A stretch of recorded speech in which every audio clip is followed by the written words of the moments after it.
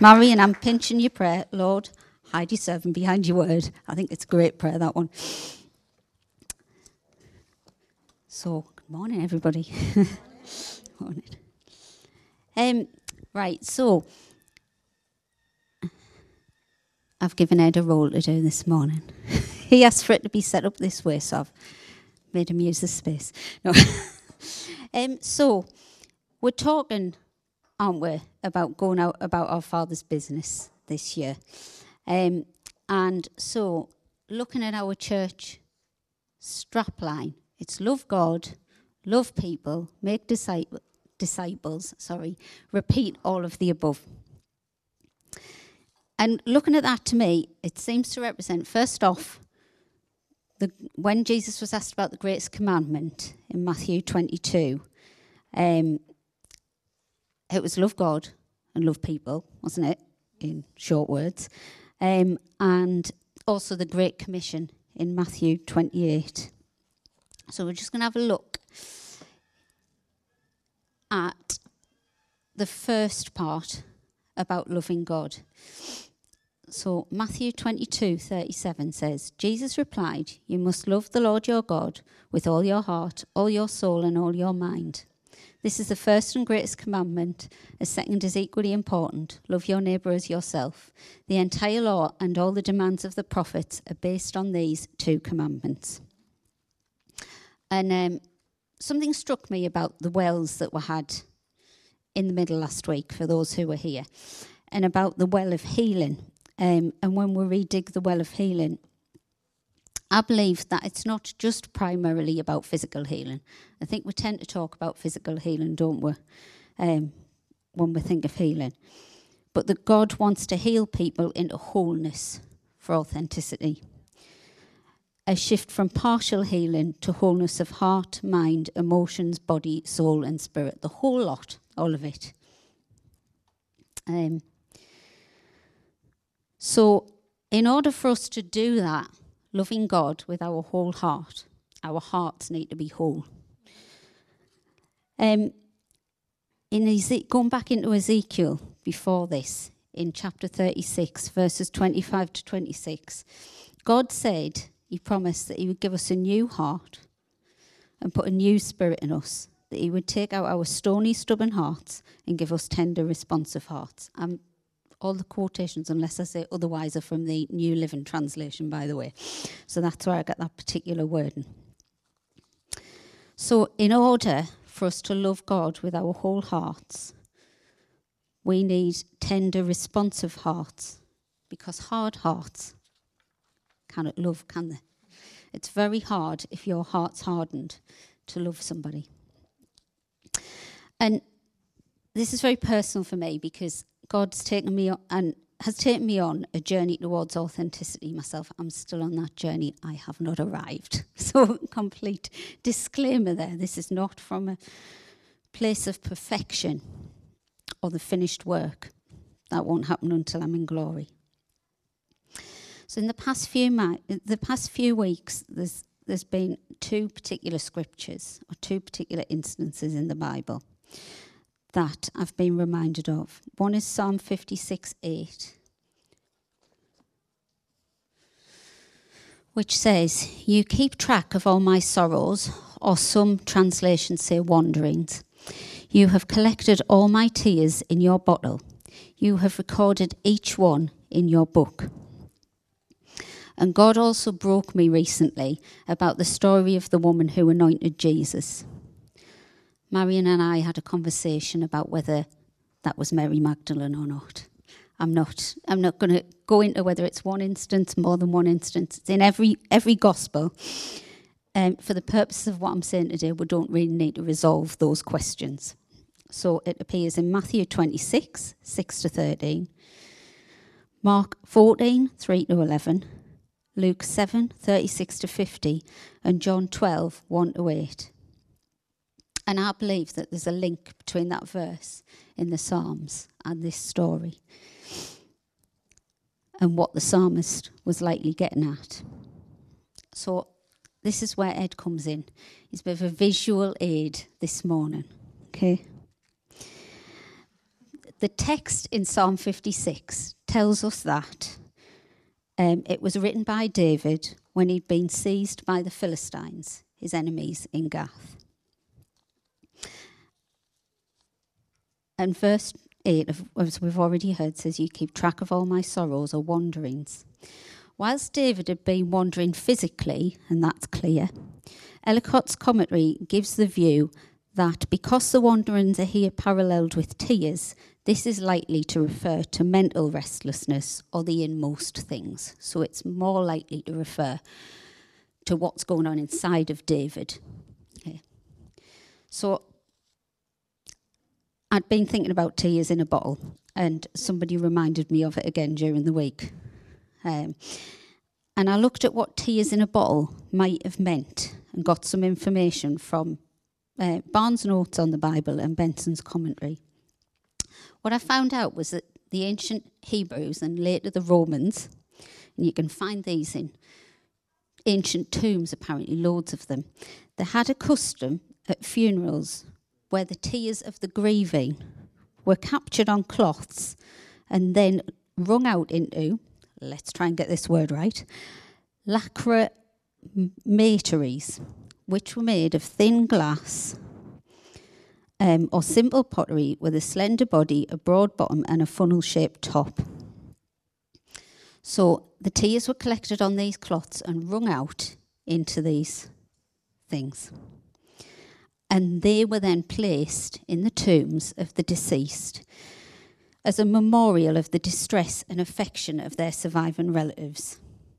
So that's likely what David's referring to here, because that's the custom of the time.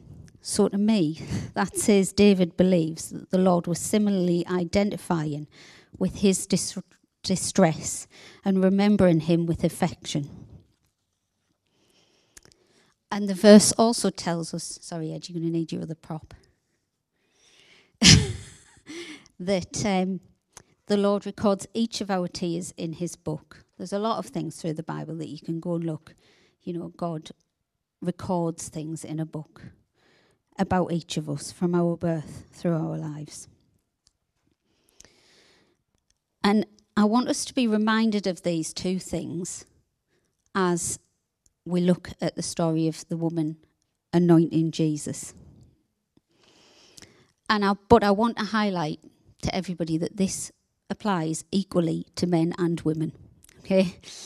Because we have the psalmist here who wrote these words was a man, and he expresses, if you read the book of Psalms, every emotion known to humankind, and he loudly and freely expresses them all to God. So you've got permission from the Bible to take every emotion to God.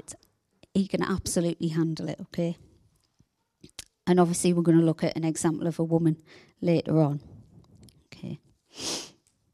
I'm mainly comparing the accounts in Luke's and John's Gospel for the sake of time, but I'll be talking in broad terms. So if we picture the scene, we've got Jesus reclining at a table.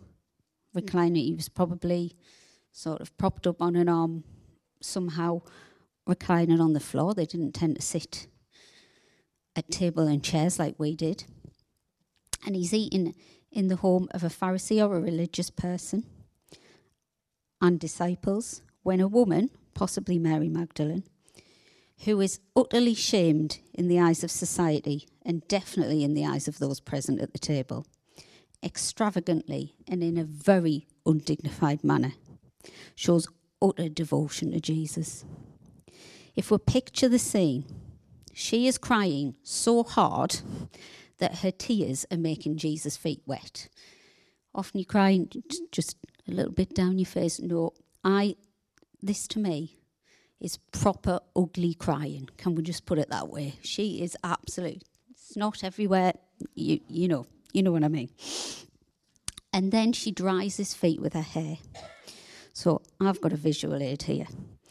So I'm going to be a woman at that time in the Middle East.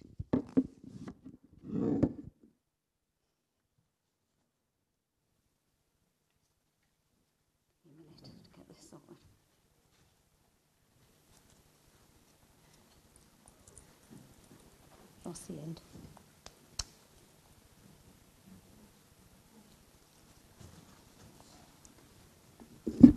should have been like this. How am I, they had to cover their heads. It was considered shameful, really shameful, to have your hair on display in that culture. There's no way my hair's getting out to wipe Jesus' feet this way, is it? So she's had to have done this. It's off. She's uncovered her head, completely shaming herself, not caring what any of them think. Okay? And then she anoints him with a jar of expensive nard. I recently heard this talked about in I go to college with the Church of England, but somebody did an act of worship around this, and they do things a bit differently, but they had an oil burner with some essence of nard in it. Couldn't get that for this morning, it was too late. But and so we had a chance to smell what it would be like. But this cost, it is estimated, a whole year's wage, what she brought. Huge financial cost, huge personal cost, right? She's absolutely humiliating herself in front of some of the most self-righteous people around in those days, okay? I've lost where I am in my notes. It's absolutely scandalous. That fragrance would have been, it says, one of the scriptures says it filled the house. It would have been all over Jesus, so he would have carried it for a while afterwards. She has it in her hair. You ever get a smell in your hair? You've been to a barbecue, particularly if you've got long, thick hair. It's a nightmare to get out. Sometimes you have to wash it twice, So it would have got that fragrance, and we've heard a lot about fragrances recently from Pastor Nathan, would have stuck to that house, to Jesus, and to her for some time afterwards. The scripture doesn't tell us that she said anything. She doesn't seem to have spoken a word. But her act of humility brings her this response from Jesus in Luke 7:47-50. Your sins are forgiven. The humility that she brought her forgiveness of sins. Your faith has saved you. Now go in peace. All the while, the Lord collecting every one of her tears in his bottle and writing them down, keeping a record of them in his book. Isn't Jesus utterly beautiful? There's a contrast with the response of the others there. Judas, the disciples, a Pharisee in various accounts, who are also sinners, because we all are, but who instead respond in pride and hypocrisy. Judas, as we are told, is falsely pious about the waste of pouring out a year's wage in the pretense of concern for the poor, but he was really covering up. He was being defensive, that I'm doing something wrong here. I'm not gonna humble myself. I'm gonna defend myself. Because he was really siphoning off money out of the accounts, we're told. But Jesus knew who was authentic, because God examines the motives of our hearts. We're told in 1 Thessalonians 2, verses 4 and 6, that we're entrusted with the good news. God alone examines our purposes to please God, because he alone examines the motives of our hearts, and that we shouldn't seek human praise. Easier said than done. But our purpose should be to please him only. It's for an audience of one. James 4:6 tells us that God resists the proud, but he gives grace to the humble. And that's what we see here.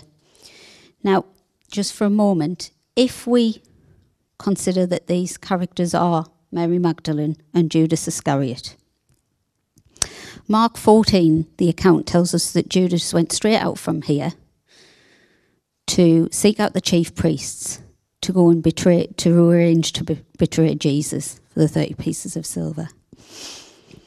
But if we fast forward, I think this is utterly beautiful. If we fast forward to John chapter 20, we again find Mary Magdalene crying.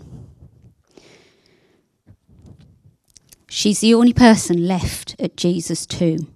We've just been told that the disciples had been there and then they'd left and she remained. And God is still collecting those tears and writing them down at that point, even though he knows the victory's already won. She doesn't know. Obviously then the Lord is revealed to her gloriously, and it's amazing. But how did Jesus respond to her humble devotion? She was the very first person that the resurrected Jesus appeared to, and the first person commissioned to preach the good news about that. Go and tell Simon Peter and my disciples that I'm risen. The first person given the good news of Jesus' victory over all Satan's dominion, death and sin, a woman with a reputation so shameful, was the first witness to the risen Jesus. And I just want to talk a bit about Jesus and our pain, because something I've learned and discovered that's key on this journey towards having authentic hearts. John 11:35, when Jesus was faced with the pain and suffering of Martha, who was very angry with him at the time, by the way, Mary and their loved ones, even knowing that he was about to raise Lazarus from the dead and fix the situation that they were in such pain about, he takes time, he stops, he sits with them in their grief and in their pain, and he weeps with them.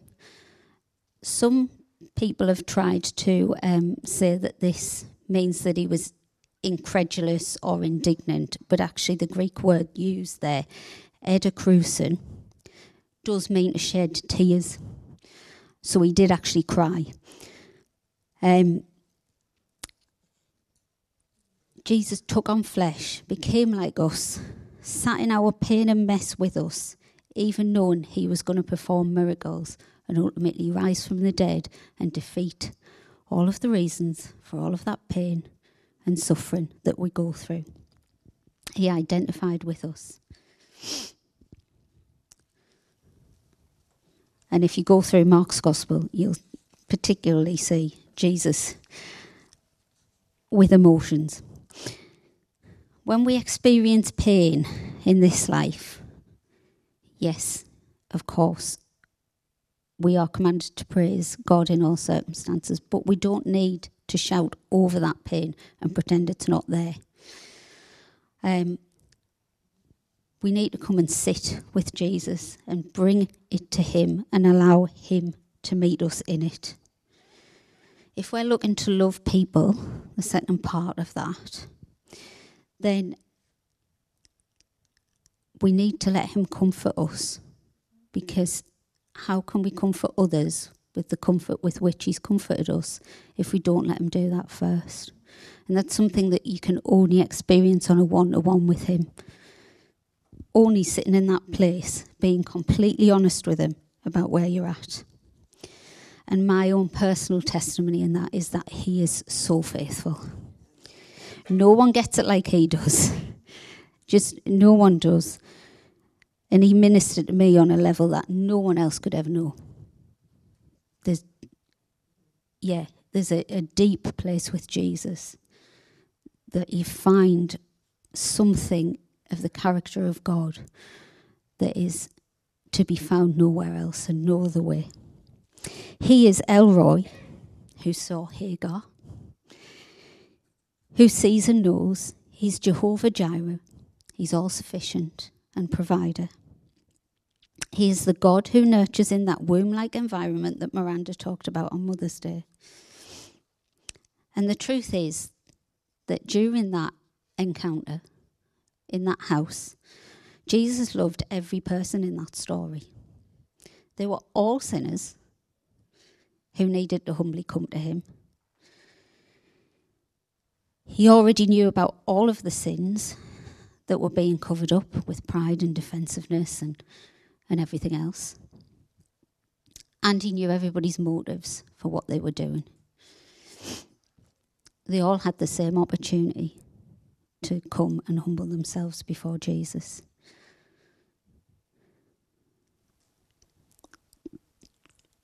The word for repent, metanoo, excuse my pronunciation, means to completely change mind, to change direction. God's grace was waiting for each one of them to do that. And I'm not asking anybody to categorise themselves either in one camp or the other, because the truth is we can have a bit of both in us at any time. We can have wounds that need healing, that need bringing to Jesus. Places where we've been shamed. We can have sins that we need, and we all do, that we need to bring to Jesus and repent of. But he's waiting. He's waiting to sit with you and minister, and that's his heart, that actually everybody would do that. So I'm going to ask Sean to play a song. It's not, Pastor Nathan played it in the encounter meeting the same week that Jesus had broken me with this particular story. So it was one of those, this again, Lord, moments. It's not for anybody to sing along with, but it's a space for each person between you and God, asking the Holy Spirit for help, just in the quietness of where you're sitting, to bring those things to Jesus. Is there a wound that you need to bring to Jesus? And just tell him how it is, tell him how it feels, how unfair it is. Is there something that you're deeply grateful for to Jesus that you need to bring to him in that moment?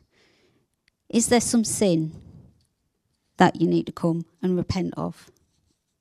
He's there, and all of those things are available in him.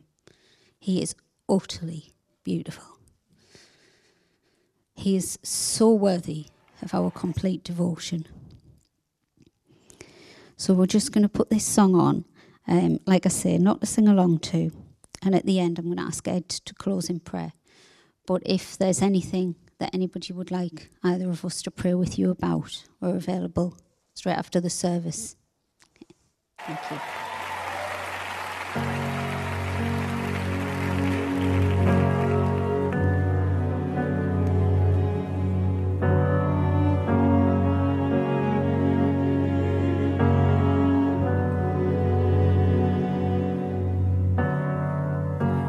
The room grew still as she made her way to Jesus. She stumbled through the tears that made her blind. She felt such pain. Some spoke in anger. Her folks whispered, "There's no place here for her kind." Still on she came through the shame that flushed her face, until at last she knelt before his feet. And though she spoke no words, everything she said was heard as she poured her love for the Master from her box of alabaster. So I've come to pour my praise on him like oil from Mary's alabaster box. So don't be angry if I wash his feet with my tears and I dry them with my hair. 'Cause you weren't there the night he found me. You did not feel what I felt when he wrapped his loving arms around me. And you don't know the cost, not of this oil in my alabaster box. one knows what you've been through. I can't forget the way life used to be, 'cause I was a prisoner to the sin that had me bound. And I spent my days, I poured my life without measure into a little treasure box I thought I found. Oh, until the day when Jesus came to me and healed my soul with the wonder of his touch. So now I'm giving back to him all the praise he's worthy of. I've been forgiven, and that's why I love him so much. So I've come to pour my praise on him like oil from Mary's alabaster box. So don't be angry if I wash his feet with my tears and dry them. Yeah, yeah, yeah, yeah, yeah, yeah.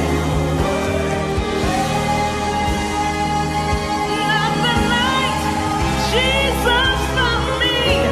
You did not feel what I felt when he wrapped in love.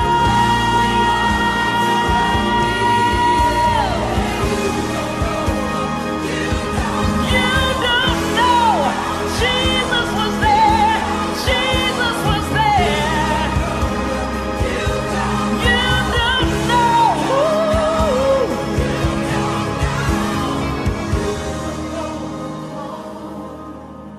Not of this oil in my alabaster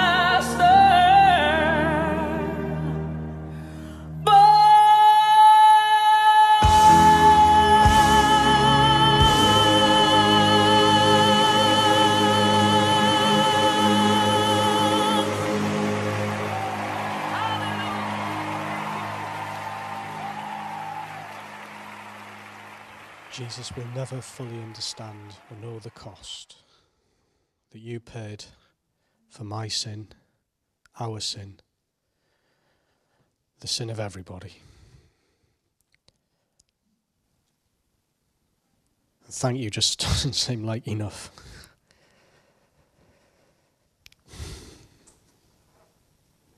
My prayer, Almighty God, for us here and for the church in this city is that we would understand the cost and live in the freedom of your resurrection.